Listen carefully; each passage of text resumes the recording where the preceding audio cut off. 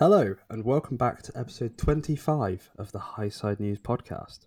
This week we'll be discussing the MotoGP action from Mazzano and the return of World Superbike racing at Magny Cours. But before we get into all of that, got to introduce, as always, my two guests, Dawn and Jack Hammersley. Dawn, how are you doing? Fine, thank you, Luke. Obviously, over the weekend, World Superbikes and MotoGP. Which racing did you think was more exciting to watch over the weekend? I really enjoyed the Moto3 race. I thought that was quite exciting, especially sort of the last few laps. But I think I have to lean to World Superbikes. The fight between Jonathan Rea and Top Rack in most of the races was phenomenal this weekend. Really enjoyed it. Yeah, obviously some championship drama across that weekend as well, with Alvaro Bautista being involved in a couple incidents that I'm sure we'll discuss and what we thought of them. Jack, how have you been keeping, mate? I'm good, thank you.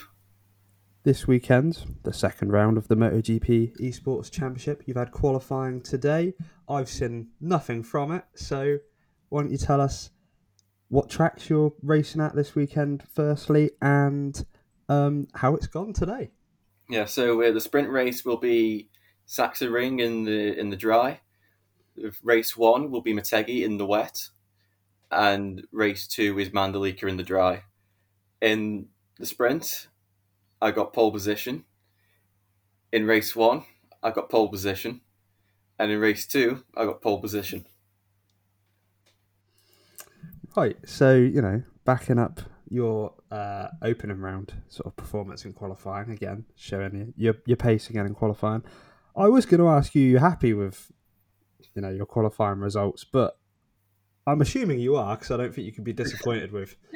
Yeah, when each session ended, I'm like, okay, I'm doing all right. And then I got the next pole, I'm like, this is looking good. And then the last session, in practice, I had quite a bit of a margin. It didn't show up at the actual session because everybody really improved on the moments before the session came. But I was always getting pole in practice, so I was pretty confident I was going to make it 3 for 3.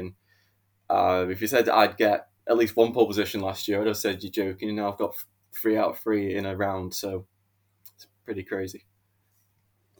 I guess the main question is though, can you back it up in the races? How do you think your sort of race pace will go after the last round? Where obviously you got your first win at Catalunya. Yeah. So in the sprint, if I can take the lead, if I can hold on to the lead, I should say, I'm pretty convinced with how Saxon Ring works and my pace, I feel like if I can just get into a nice calm rhythm, I think I'll have that under control. Motegi, I feel like I'm not the strongest in terms of race pace. I'm just lacking a little something.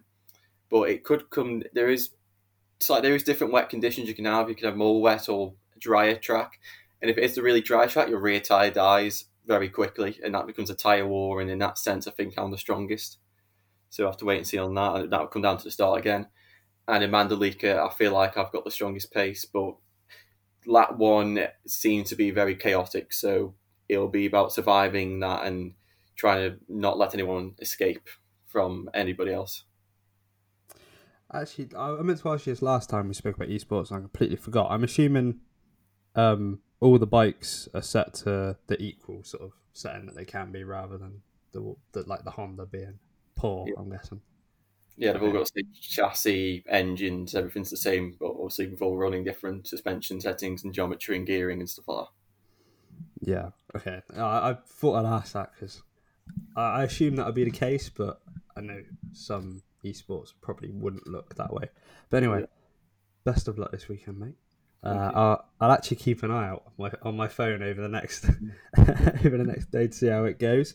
And yeah, hopefully you'll get another win like last time out. And where are you in the championship now? You're third. P3, 16 points off the top. Where would you be happy with after this sort of weekend? Would you be happy just staying P3? Yeah, I mean, obviously, ideal is P1, but I think the way the races are going to pan out, I feel like P3 is going to be the benchmark if I can just stay P3, I'll be happy with that. Obviously, you'd like to close in as well, I Yeah. guess, while staying in P3. But no, yeah, best of luck to you. And yeah, it will be on the Highside News social media accounts how you get on, and also across all of our social media about how your weekend goes. Mm-hmm. Right, so let's move on from your MotoGP esports. Let's stick with the KTM route though. I don't see any reason why we should move across from that, and I'm sure we should just start with a man that I completely forgot was going to be racing in MotoGP across the weekend, which was Danny Pedrosa. And I think it's safe to say he returned with a bang, like he did in Jerez. Straight away showed his intentions. Jack, what did you make of Danny's return to MotoGP once again? Yeah, it's very impressive. Always in the top 5 of every session. Never looked out of sorts. I mean, obviously he's had a lot of track time, so his setup will be more or less perfect. And in race trim, he's probably going to be very good as well. But he was very impressive in qualifying, because I know the test riders don't do a lot of qualifying runs. So to do I can't remember if he did a 1 minute 30, but he was just a very impressive weekend all round. And I think the only thing he lacked was probably overtaking. But unfortunately, the one man he had to pass was Pecco, and he's probably one of the hardest you have to overtake on the grid. So, but I think it's probably a really good weekend. He was the top KTM, so you can't get any better than that. Yeah, obviously fourth place in both the sprint and the main race gets him. I know he wouldn't be looking at it, but he might be, since he's ahead of his former teammate now in the MotoGP Championship. Now 1 point ahead of Marc Marquez in the standings. 18th place for Danny, 19th for Marc. Sure, that must really set home for Marc Marquez how bad the season has been with Honda, and highlight the good work that Danny is doing with KTM. Dawn, obviously, he hasn't ridden competitively since 2018, really full time.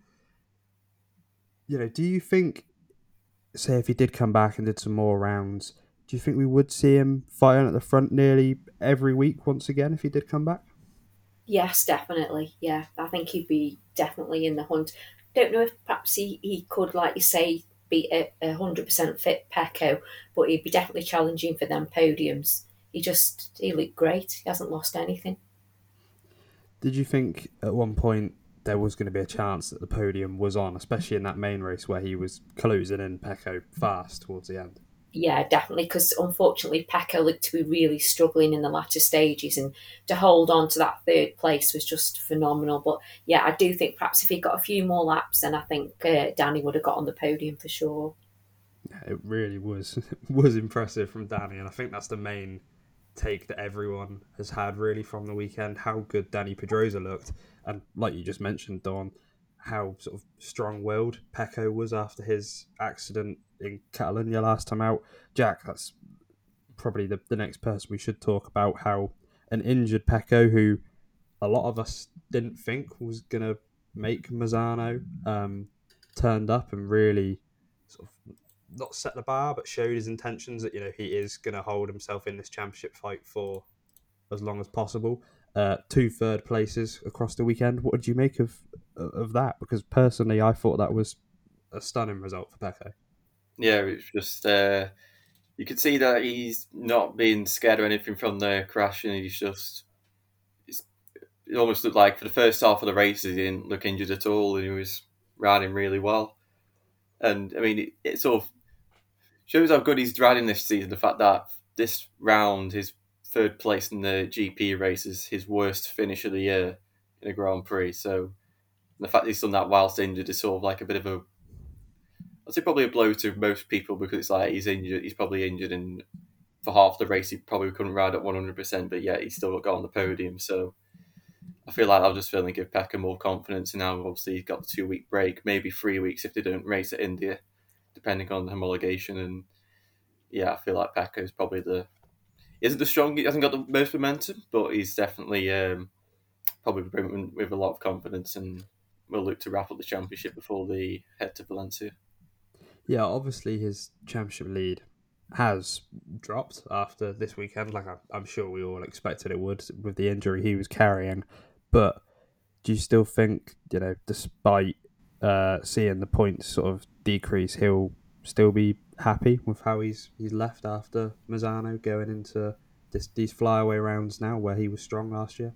Yeah, I think it's the maximum he could have done, and that's you finish both races on the podium. Can't do much better than that in the situation he was in. Yeah, I think that is really sort of one of the best performances we've seen from Pecco.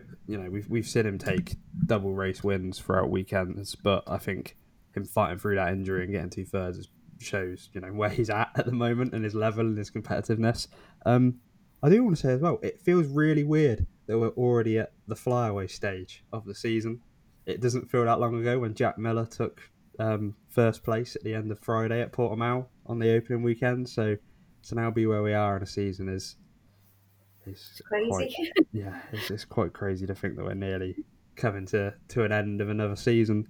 Dawn, I guess the main man from the weekend outside of Danny and Pecco results wise was Jorge Martin. He really showed up, and we've talked before about Martin's consistency not being where it should be to put in a championship fight. But if he can keep putting in results like that across weekends, then I'm sure he can be a championship contender, if not this year, next year especially. Definitely, yeah. He rode amazing, and I think once he won the sprint race, I just think that everyone probably knew that he was going to win the feature race, but it's just if he can keep doing it week in week out, if he can answer those questions, then definitely. I think it's a little bit too late for this year, but I think definitely if he ends on a high, he could be in the hunt next year.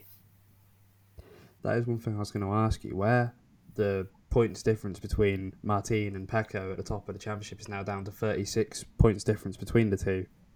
Do you think he's back in the hunt for the championship, or do you think it's still a little bit too much for him to close in? No, because the way things happen, anything could happen. I think he's still in the hunt, but you would probably favour Pecco.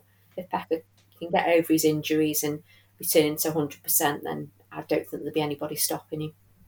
Okay, yeah. Jack, I'll ask you the same thing. Do you think Martin's out of it now, or do you think during these flyaways he can pull that gap back in?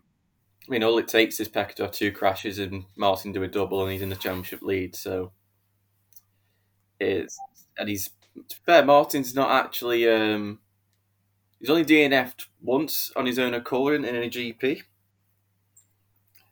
which was at Portimao, but that was after he got collected in the Marquez Oliveira incident. So, and the other DNF was taken out by Alex Marquez, I think. So he's finishing races, which is the most important thing. Even if he's not first, second, or third, he's always at least fifth or sixth. So in that sense, he's not Pecco where he's finishing the podium every time, but we know Pecco can sometimes just make a really small error that could just all it takes is one small error, a crash, and Martin's right on his tail. So, and plus the two know each other very well from being teammates when they're at Aspar in Moto3, so they'll know their strengths and weaknesses and what their heads will probably be like at the different parts of the championship, and could be interesting if Martin starts to get the momentum over Pecco.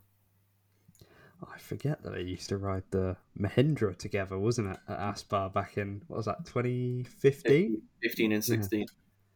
God, yeah, that does feel like a long time ago that they were first coming through on that bike. Ugh. Anyway, yeah, as well as Martin, another man who has capitalised on Pecco's injuries, Marco Bezzecchi. Dawn, he's, a little bit behind Martin. Do you think Bez coming into the latter end of the season might be able to find something to challenge Pecco, or do you think he's well and truly out of it now, where he's even further back than Martin is? You just never know, really, because as well, Bezzecchi's been a little bit inconsistent each round. But if he could ride how he's rode this round, he again was injured. He rode with an injured hand. You just never know. I completely forgot about Bez's injuries. Yeah, that is. It's good. Yeah, because there were times where he said he was struggling, but he was still putting in good lap times and he's still putting in good race performances. So maybe he's got more grit than Pecco has really for for injuries and fitness. Jack, what did you think of Bez's weekend as a whole? Because really sort of did what he could, sort of damage limitation, I guess. Beat Pecco, but obviously Martin was untouchable. Yeah, I think I would have loved to have seen if Bez and Paco fully fit, because I feel like we could have had quite a close finish between the three of them. But Bez did a good job, because he was actually closing in Martin after he passed Paco, but unfortunately he made a mistake on his first attempt to pass Paco, so that's probably what cost him the race. But I feel like uh, Bez has got the least worst injury out of the two, so I feel like that's why he's probably the strongest. And luckily it's the left wrist, so you don't have to twist it or anything. You just have to keep it steady. And I feel like Bez is just doing what he could do. 2 second places, and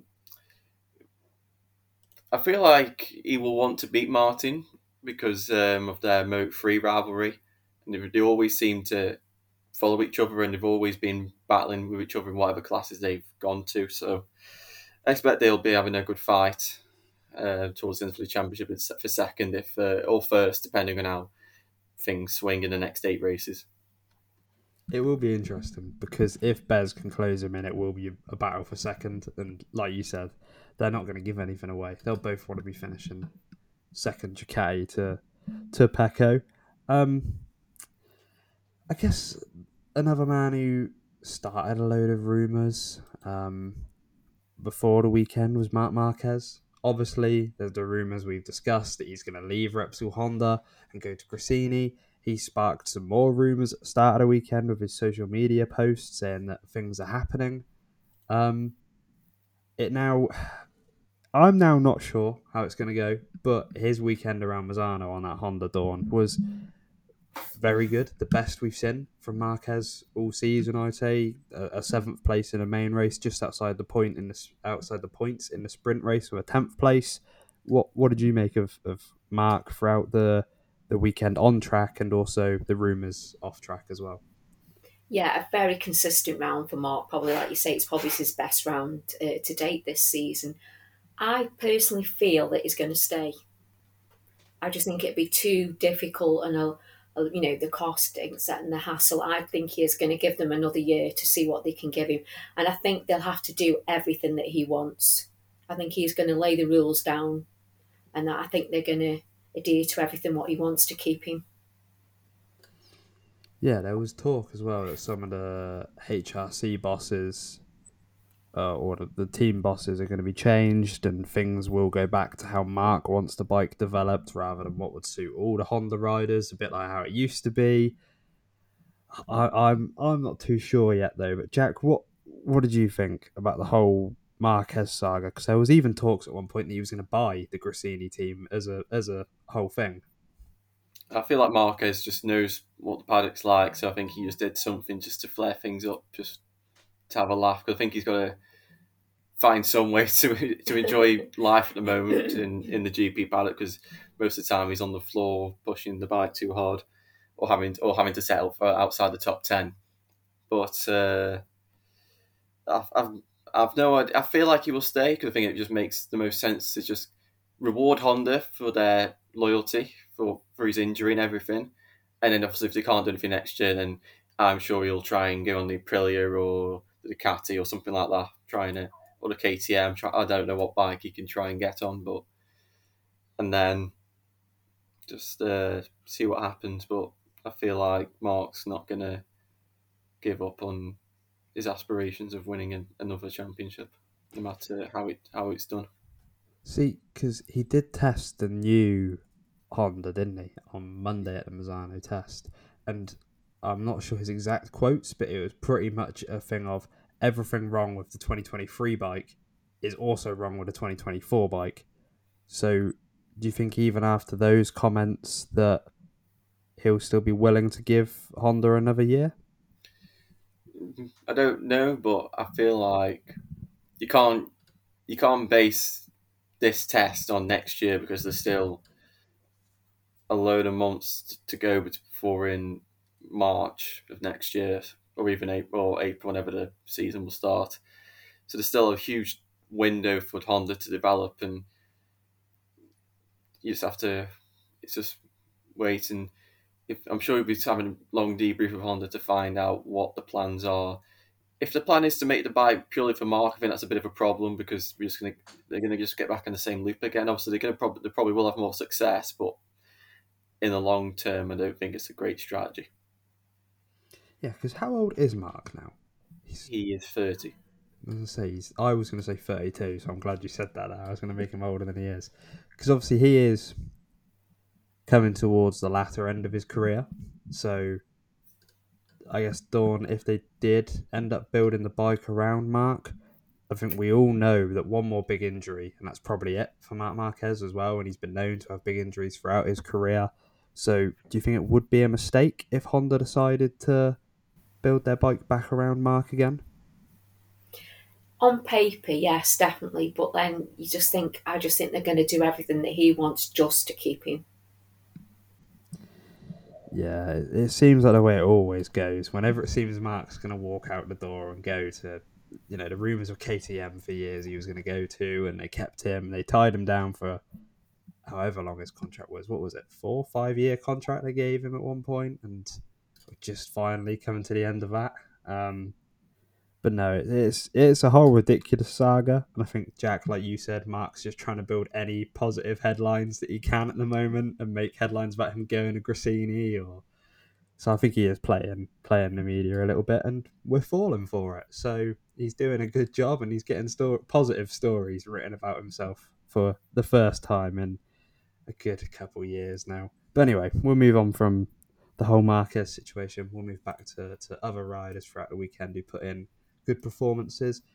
I guess Vinales was one that I picked up on that I thought would have done better around Mazzano.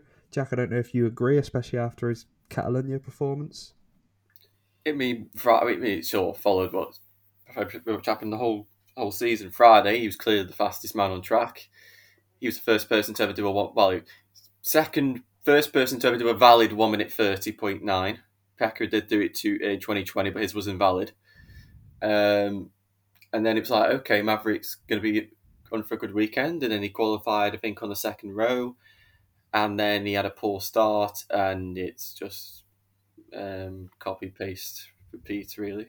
It's just like, and then for some reason Maverick, I think everyone made the step on Saturday and Sunday. Maverick sort of never improved from Friday onwards, but I think he was still the top of Aprilia all weekend, so he was making the best of the bike, especially compared to Aleix, who was having a bit of a rotten weekend, considering the high he was on only a week ago. Yeah, he did have a very, very rotten weekend in Aleix. But I mean, the other two Aprilias that we haven't mentioned there, Miguel Oliveira and Raul Fernandez. Raul Fernandez especially, they both sort of took the step, and Miguel matched Maverick really. Dawn, across the board, other than for Aleix, who was struggling and seemed a little bit injured after a crash he suffered on the weekend. Do you think it was a decent weekend for Aprilia for, after Catalunya, where they looked on top of the world, really? Or do you think it was that sort of bringing them back down to earth of where they really are? Yeah, I think it was bringing them back down to earth. You think you normally find that they're either up there 1 minute, down the next, and like you say, you just know that Maverick's going to go backwards at the start, and so yeah, I think it did bring them back down to that they're not going to be doing that every weekend, and they've got to really fight for it. But I mean, Raul Fernandez's 8th place, that has, I'll admit, I've doubted him throughout his whole time in MotoGP. I think I even said last week that I don't know how he's still on the MotoGP grid at the moment. But Jack, the best weekend we've seen from Raul Fernandez for his whole time in MotoGP. Do you think he's finally starting to put the pieces together, or do you think it's just a one-off? I think I can't remember if he said it himself or just MotoGP channels have said it, but they've said that it's Raul's first time enjoying riding a MotoGP bike, and he's found his love for riding again. So it's probably just a mental thing where he's just obviously had a pretty terrible time at Tech 12 KTM, and then he got on the Aprilia, but then he had his arm pump, and that arm pump turned out to be worse than first thought. So he never actually got a real chance to fully adapt to the Aprilia, and he's only just started to get proper track time. So now and the RNF Ability team have given him a chance to fully adapt to the bike and given him time and just obviously told him to relax. And now he's around a grippy track like Mazzana, where he first tested a MotoGP bike. He's got a top 8 result for the first time, and I think I'd imagine the target just for the flyaways is just obviously just try and do the best he can, and then maybe try and pull off some result in one of his home rounds in Valencia. Yeah, it's going to be. I think Raul's nailed on to stay. I think Aprilia have confirmed that, which surprised me at the time. But if he can come out fighting next year, then I see why he deserves to stay, especially if these flyaway rounds. They'll be crucial for him and his confidence going into next season. I'll ask you again, Jack, because I want to talk a little bit more about a different KTM rider other than Danny. I want to talk about Jack Miller. What is going wrong with Jack Miller at the moment? Because it just seems like he's almost lost, and we've seen this from Miller throughout his career. Have you read or heard anything from the Miller side of the KTM garage that could explain what's happening with him at the moment, or what he's struggling with? They just seem to be making constant changes, trying to find a window that he'll be happy with. He's changing his riding style, changing the lines he's taking. And I feel like he's just in that pool where you're making changes and he's just lost, not making any improvement. So I think the best thing to probably do is, we know he was strong in Motegi last year, so he'll probably go, I want the bike to like this because this is how I set it up on the Ducati. Obviously it won't work the same, but in theory, if you can get it to behave the same way, then hopefully you can generate a sort of similar pace. And I feel like he just needs to reset, maybe just go a space setting that worked before, and then he can start again, because he needs to. Because when you start making big changes and they're not work, we've seen this happen with Ray and Kawasaki. They're making big changes and nothing, they never seem to go anywhere. The time seems to stay the same or get worse. And I feel like they just need to just go over base setting and just trying to slowly find a way through. And as long as KTM have assured Jack that he's going to stay for next year, which I think he will, I think that all that rumour was nonsense, then he can just relax, figure out the bike, try and improve the bike for next year, and then hopefully, all it could take is one small window of just changing the steering plate maybe 1 inch, or change the preload or something. I don't know what they could change, but it might just take a really small thing, and that's getting him half a second that he'll need or whatever. So I think the KTM, we've seen the KTM as well. It's been a bit of a fickle bike in recent years, where one track it will work perfect, the next track it's really hard to be in the point. So I feel like for Jack, he's just been he's experienced what it's like to be a KTM rider. Obviously, you got Brad who's really consistent now, and he's had a lot of time on the bike. So I feel like Jack will eventually feel out all the problems and get back to fighting for the podium like we know he can. Yeah, I'm glad you mentioned the rumor there as well about the Jack's going to get dumped out and the Costa's going to come in. We've seen this before from Jack, I seem to remember as well, and other manufacturers like Ducati as well, where he just gets lost for a period of time, and then, like you said, with Motegi last year, he looked lost in the build up to that, and then out of nowhere, he's dominant. So that is the one thing with Jack. He's known for being inconsistent, I guess, throughout his time at MotoGP, and I guess that's why some people doubt him, and then he proves them wrong one week, and then the next week he's back to being fighting for 3 points or a point. So Dawn, where Jack mentioned about the rumour, I'll ask you. Jack said he thinks it was rubbish. Do you think there is any chance that KTM would sit there and say to Miller, we're dropping you out of the main team to become a test rider to bring in Pedro Acosta, or do you think that's a ridiculous rumour as well? Yeah, I don't believe that at all. No, they're going to stick with Jack and give him another year to see what he can do. I mean, I feel for him. He's got a lot going on. His wife's expecting the baby. I think it's due sometime this week. It must have been in the back of his mind, that she could have the baby. Perhaps why he was racing or something. So he's got a lot going on. But KTM, I think, will stick with him definitely for next year. Yeah, I'd like them to stick with him. It's personally, I think Paul Espargaro's going to go and Acosta will come in, but that's a whole nother on a whole other subject, and while we're speaking about Pedro Acosta, we might as well move over to Moto2 because Jack, you correctly predicted that Pedro Acosta would take the victory around Misano. It was dominant, really. It was a classic Pedro Acosta weekend, a classic Pedro Acosta race. Sort of shows you why he should be in MotoGP, I guess.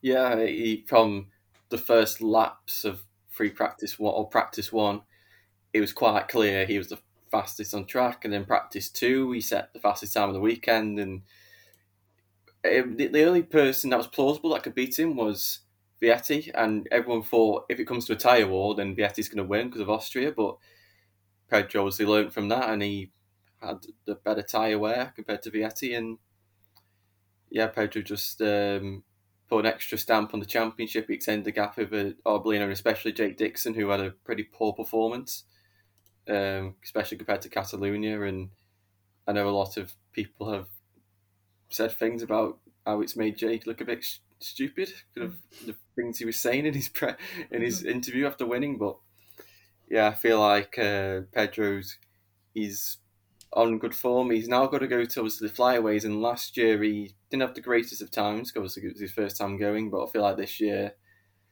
he'll be more prepared for the weather that could strike upon them, and then obviously he's got the new track in India, and I feel like if they do race there, there's parts of the circuit that he'd like, and other parts he probably wouldn't favour so much. But I feel like he's the clear favourite now for the championship. Yeah, I think that is the whole sort of picture of Moto2 now is that he is the clear favourite for the championship. And like you said, Jake does look a little bit silly after his comments from Catalonia now and his Silverstone comments. So, yeah, Dawn, I'm going to ask you about Jake because you predicted that Jake would win. And he ended up, let me just make sure I get this correct. Well, he finished 12th in the end, 22.9 seconds behind Pedro Acosta. What did you make of it for Jake? What was your reaction seeing him all the way down there after a weekend where he'd been on top of the world and made it clear that he was going to fight for the championship? Very puzzling, really, because even I thought, yeah, he's starting way down on the grid than what we're used to. But I did think he'd claw in some positions and, definitely get inside the top 10. So I don't really know what happened. He just, I think because he crashed in his last lap in qualifying. He said the bike didn't feel the same. yeah, he must have just had no confidence in it whatsoever. And, to not even to seem to be pushing or anything. Very puzzling. Yeah, 65 points now behind Pedro Acosta. Dawn, do you think he is now out of that championship fight realistically with how we know Pedro can go on a run of form? Yeah, definitely. I think he is out of it. Yeah. Yeah, I think maybe it's brought him back down to earth a little bit, like we said about Aprilia. Maybe it's shown him that compared to Pedro, he's not. He has his moments where he can beat him, but it's the same with Marc Marquez when he was in his prime. Anyone could beat him sort of on the odd day, but over a season, I don't think he can match Pedro's not talent, but Pedro's consistency and I was going to say determination, but not even that. But yeah, just Pedro's utter consistency that he's shown throughout this season. I guess Tony Arbolino has found the same as well this season. Looked a little bit better in fourth place at Mazzano, but still, it's not what he needs to stay in this championship fight. So it's going Pedro's way by the look of it. Just looking through for Rory Skinner. I'm going to be honest. Once Pedro Acosta hit the front, and I only watched the Moto2 race today because I was covering World Superbikes across the weekend. Once he hit the front, I'm going to be honest, I skipped through the race to be honest. What happened to Skinner? I know what happened to Sam. I saw he lost the front end. What happened for Skinner's I think he racetrack? Yeah, mechanical. Yeah, mechanically pulled in. Okay, yeah. So not a great weekend really for the Brits from what I saw of Moto3 as well with Watley and Ogleton in there, not getting points either. Yeah, I guess Jake's the standout Brit from the weekend in 12th, which is really a very good thing to say. But Anyway, we'll stick with Moto 2 and I'll talk about who I said would win the Moto 2 race. Agura, 5th place. Probably, again, it's where Agura's been all season, really, after that injury pre-season. Maybe a bit unrealistic and hopeful from myself at the start of the season to say he'd still win the title. But yeah, it's not been great from Agura, and talks he's going to leave where he is. It's not looking good for him at the moment. Say he's not even in the top 10 in the championship. But anyway, I think just looking through, that's the main sort of stuff from Moto 2 to talk about. The Moto 3 was probably more exciting. And I mean, when isn't it? When is it not exciting? Jack, I'll go straight to you, where you went for Danny Holgado because, like you'd said the week before, none of us ever picked Danny Holgado. You picked Danny Holgado. Would you like to tell us how Holgado's weekend went? The championship leader. Friday wasn't fantastic, but then Saturday he just about salvaged it, and then come Sunday he made a decent start, and then he just went backwards and backwards and backwards and backwards to the point where he finished, I think, 16th, so he hasn't even scored a point, and now he's got Sasaki, Masia, Onchu and David Alonso now really charging up behind him, and we're coming to the part of the season where Danny, especially compared to Onchu, Sasaki, and Masia, he's got a lot less experience than them. So it's going to be interesting to see how Danny deals with this pressure. He has won a championship before in Junior GP, but it's just going to be interesting to see if he can. He has got the Tech 12 teams who I'm sure Hervé and Ikulan are going to calm him down, help him in any way they can. And we'll just have to wait and see how everything pans out. But the momentum has definitely shifted in the more experienced riders' way. Yeah, for a rather inexperienced rider, he's got some very experienced people around him to try and, by inexperienced, obviously his time in Moto3, obviously he's been a junior GP, been there, done that there. But when you look and you see Ayumu Sasaki is only 4 points behind him coming into the flyaways, which are normally the Asian rounds tracks Sasaki would have probably experienced in the past as well growing up. Dawn, do you think momentum will start to swing towards Sasaki, despite him not even having the greatest of weekends at Misano? Yeah, because he always seems to come back, and he's, even though if he's not on the podium, he's always in that leading group. He's going to be in the top 5, fighting for it. And sometimes I just think luck isn't on his side. Even if he's leading for so many laps, you just think, well, he's not going to win. But obviously, it's got to come at some time. So, yeah, you'll be fine. I'm going to admit, watching the race, I was cheering on Jaume Masia. I thought I was finally going to get a Masia. Obviously, that was my call, and he was in second, and it did look at one moment that he was going to send a move, and I was just waiting for him to just launch it, but it never happened. And he led for so long as well, putting in such good pace. I was like, this is it. It's happening. He's going to break away, but no, it didn't really happen. But I'll take second place. It's not the worst from him. Dawn, you said Dennis Onchu as your prediction. Third place for him in the race. Obviously, he's back in championship contention now. What do you reckon with Dennis going to the flyway? It's obviously confirmed that he'll be in Moto 2 next year in the IO team. So do you reckon he's going to be more determined than ever to wrap up this championship and move to Moto 2 as a Moto 3 world champion? Definitely, I think he'll give it 110%, as he always does. But I think, knowing that, like you say, he's moving up to Moto 2, he'll want to leave his print on the Moto 3 championship. And I thought he rode great on Sunday. It's just one of those things in Moto 3, you just never know who's going to win. And unfortunately, it didn't work for him, but he rode great. Yeah, to be fair, the whole of the front four did. They put up a great battle, and David Alonso been a standout, really, I guess, for this last stage of the season and staying in Moto 3 next year with the Gas Aspar team. Jack, the perfect move for him to stay in Moto 3 with the same team, do you reckon? Yeah, the Moto 2 team's not going to change. I assume Aspar are going to move him up for 2025. That's probably where it's going to go. But I only just thought if Alonso hadn't crashed at Austria out the lead, he could actually be leading the championship right now. So it's sort of like he's gone from being out nowhere, he's not going to win the championship, and he's won 3 out of the last 4 races. He's clearly the strongest rider in terms of racecraft and race pace, and you know, just because he doesn't know the circuits doesn't mean that he can't win. Because you saw Guevara last year, he did really well at the tracks he didn't have a clue around.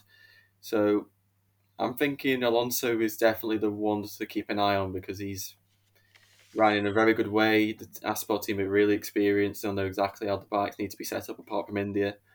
And yeah, I feel like he's the one. He's the outlier in all of this championship battle. Yeah, I wouldn't be surprised if he chucks in the sneaky challenge at the end of the season either. So it will be interesting to see how this all pans out because it's all very close now in Moto 3, and I think that's the most exciting championship on the cards at the moment. I did just look through our predictions, and we got across all 3 of us. We got a mighty 1 prediction correct, and that was Jack with your Acosta shout in Moto 2. So I think, is that the second week running we've got 1 correct, and it was you, Jack? I think we're doing well. We're doing really well. But we'll talk about World Superbikes, which is what I was just looking for our predictions for that. While you were speaking there at the end there, Jack, about David Alonso.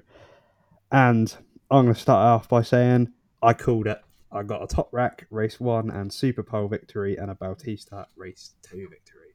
So I think might as well stop there and while I'm on a high and not make another prediction because I'm happy with how that went. But no, World Superbikes, it was chaotic, I think. Say they'd had a 6-week break and they were finally back in action at Magny Core. Bautista still dominating the championship as per. Been announced Johnny Ray's moving, obviously, so there's been a whole shake-up there ahead of this weekend. Jack, what did you make of the return for World Superbike? The sort of comeback the way the season has been going? Yeah, I mean it was. I think the weekend went quite differently to how I expected because I was thinking that it was just going to be a pure duel between Toprak and Bautista, and you'd clearly see that one side of the track Bautista was really fast, and the other side Toprak was. But I do feel like Bautista's going to be annoyed the fact that he probably should have won all 3 races, but the first 2 for him just when his luck was just completely south.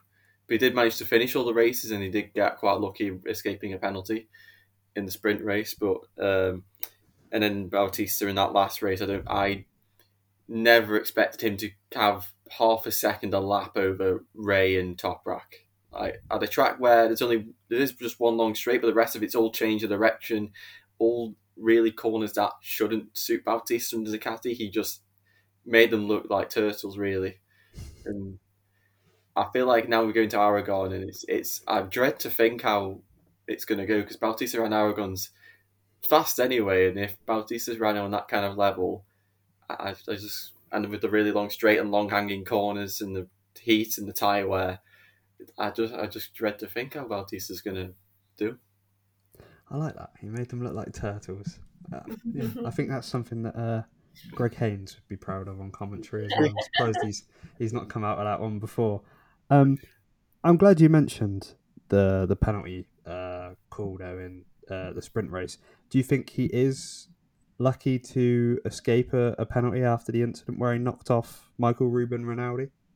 He is and he isn't, because it was sort of like one of those things where it clearly was his fault, but it wasn't at the same time. And I feel like had it been, say it was Toprak he knocked off, I'm 100% certain he would have got a penalty. But I think because it was Rinaldi and the Ducati obviously were not going to pressurise their main championship contender to, and for a rider who is leaving the team at the end of the season, they're not going to push for any sort of penalty. So I feel like for the situation that happened, Bautista, it worked out the best way it could have in a really bad way. That's sort of how I describe it.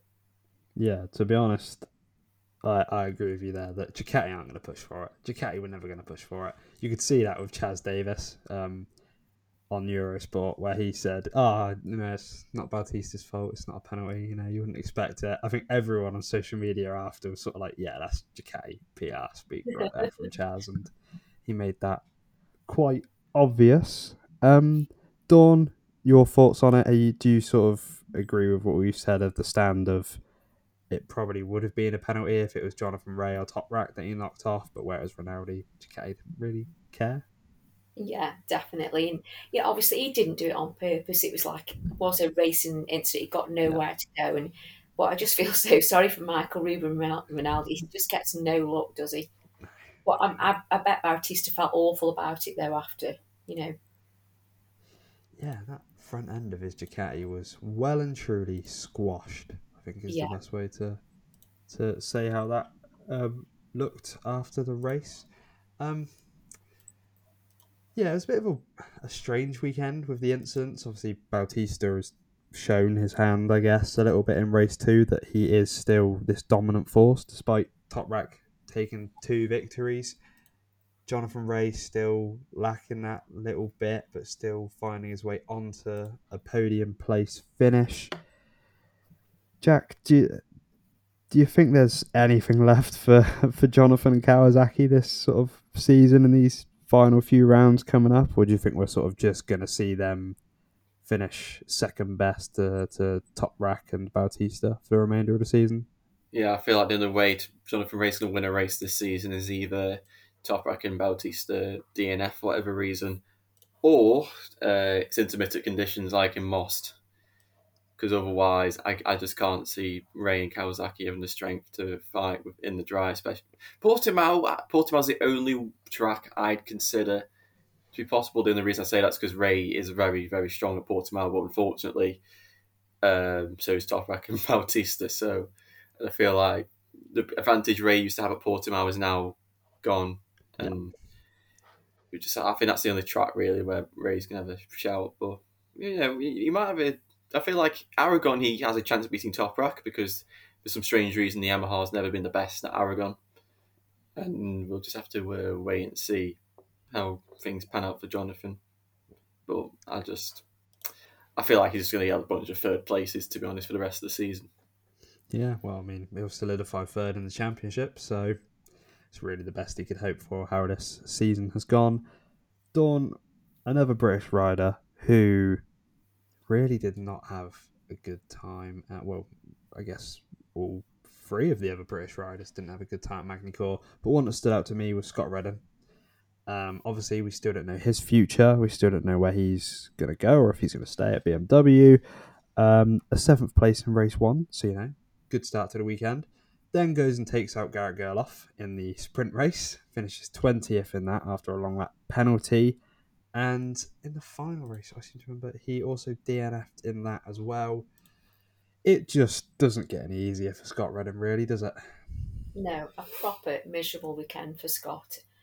And I don't, has he made his plans? Has he signed anything? Because surely he doesn't want another season like this with BMW, and I can't see it being any different if he stays there.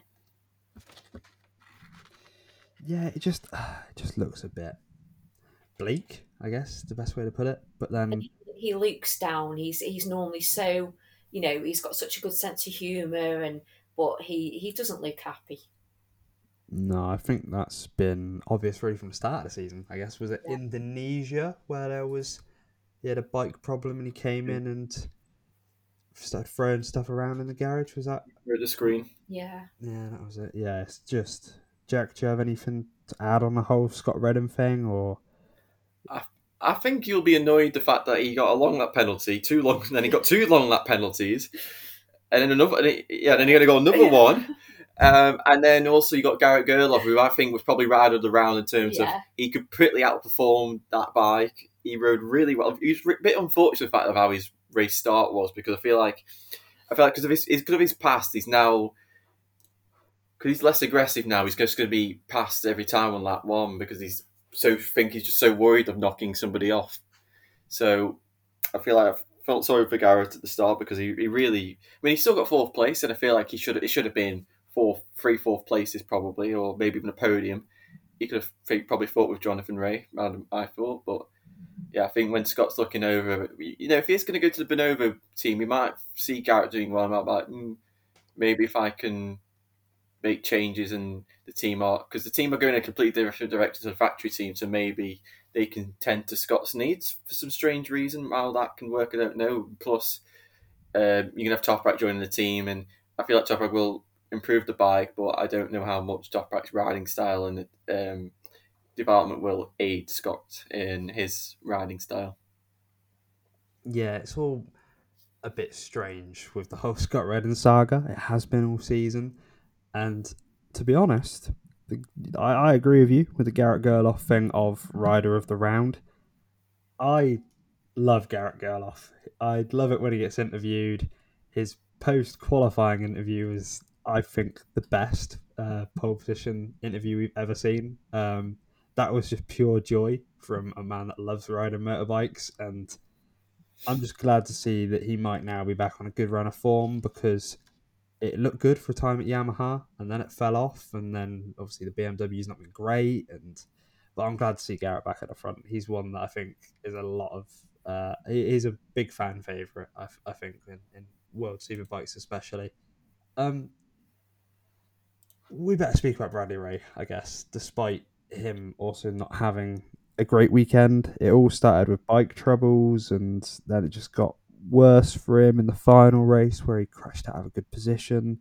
Jack, what did you make of it for Bradley? Just another one of those learning curve weekends in your rookie season in a team that's not the best funded team in the world?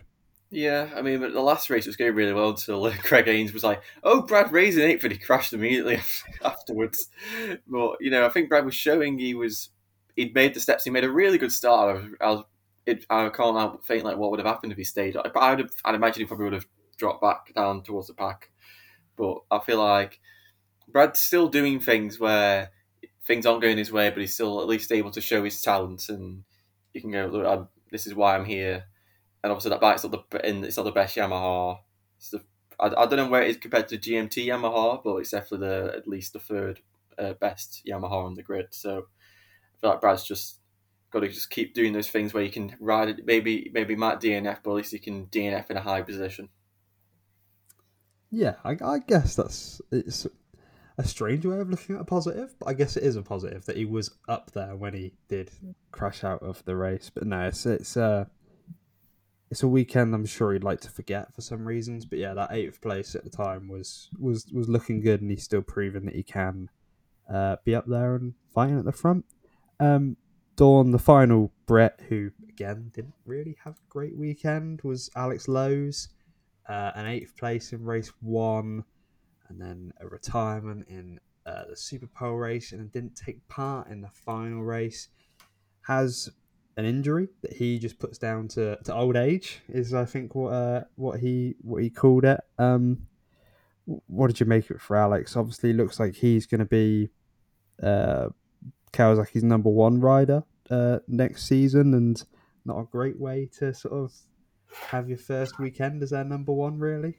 No, that must have been really disappointing, and definitely to have like an injury that you don't really know what the problem is. I think he was going to have some scans and really look into it this week to see what the issue was. But yeah, because I suppose he wanted to have a strong weekend, like you say, because you think that he's going to be number one rider next year. So it must have been really disappointing for him, and it must have been really affecting him to pull out of riding, because he always comes across as quite a tough character, so he must have been in a lot of pain. Yeah, it's one that he just seemed puzzled by when you even saw him getting interviewed on the grid by James Toseland, and I can't blame him because it just did look puzzling for him. But anyway, there's still a bit to go this season. We still don't know who's going to be his teammate.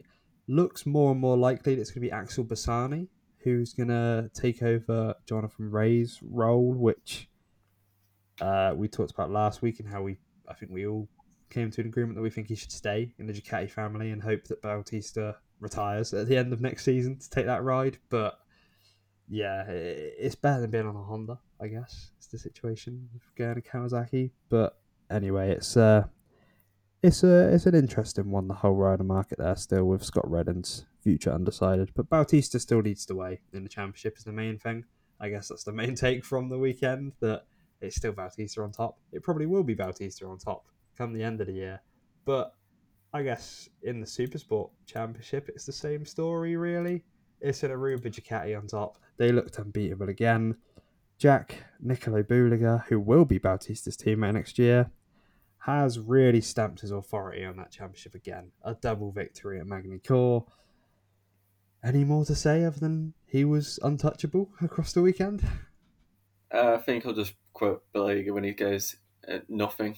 Yeah. It says it I have in nothing everything. to say. It's just perfect. Just no mistakes. He's beat Manzi twice and extended the championship lead. There's not a lot you can say. Really, just perfect weekend. Yeah, it really, really was a perfect weekend for Budiger. Made it a little bit boring to watch in a way, but it definitely wasn't a classic, but it was how he'd liked it to have been won. Dawn, I guess the more exciting story from World Supersport is Adrian Huertas, who had a good weekend at Magny Corps, putting some good results on his MTM Kawasaki. But next year he will be riding for Aruba Ducati in World Supersport, taking Buliger's place. A deserved move, do you reckon, for Huertas? Definitely, I'll be really excited to see what he can do. I bet he's absolutely thrilled to be given the opportunity to move to Ducati and ride that bike. So yeah, I think a good choice. Yeah, it is. Yeah, I know we had discussed that we think we thought at the time he could take Jonathan Ray's place and be this young sort of rider that Kawasaki bring up and develop in their team. But obviously, Jack, you were one that had sort of brought out to my attention last week that Huertas could go to Kawasaki. Are you a bit disappointed he's not going to be on a superbike, or do you think it is the right move to stay in Supersport on a Ducati? I think he's gone to the best team. I would say Tenkate actually is probably the best team, but I think the Aruba squad's so strong, and again, Ducati have just poached another great talent, and you gotta say Huertas is probably now one of the favourites for next season already, and the Ducati they just gain all these pools of talent, and Huertas will probably superbike bound in 2025 after a positive test, and it's just the future for Ducati is just looking so bright for them. Yeah, I guess their future is looking bright everywhere across the World Championships in MotoGP and World Superbikes. Anyway, we are running out of time on this recording, so we will bring it to an end here on a high note for Adrian Huertas moving across to Aruba Ducati next season. Thank you both very much for joining me again this week, and sorry about being half an hour late for recording this week. But anyway, yeah, BSB this weekend, Alton Park. I'm assuming you're both going to that. Yes, we Yes, are. and we'll be in How, hospitality. how's the weather looking? Does it look like it's going to be wet or? I think it's just going to be A really mixture, cloudy. I think. Okay, well, I hope it stays dry for you both, and like it was at Darlington Park a couple of days ago. But oh well, thank you both for joining me, and we'll be back next week to talk about the BSB action from Alton Park and see who's on top after the first round of the new form of the showdown. Anyway, thank you very much for listening. Check out all of our social media and Short Shift News, which will be in the description of wherever you are listening to this podcast. Thank you very much, and goodbye.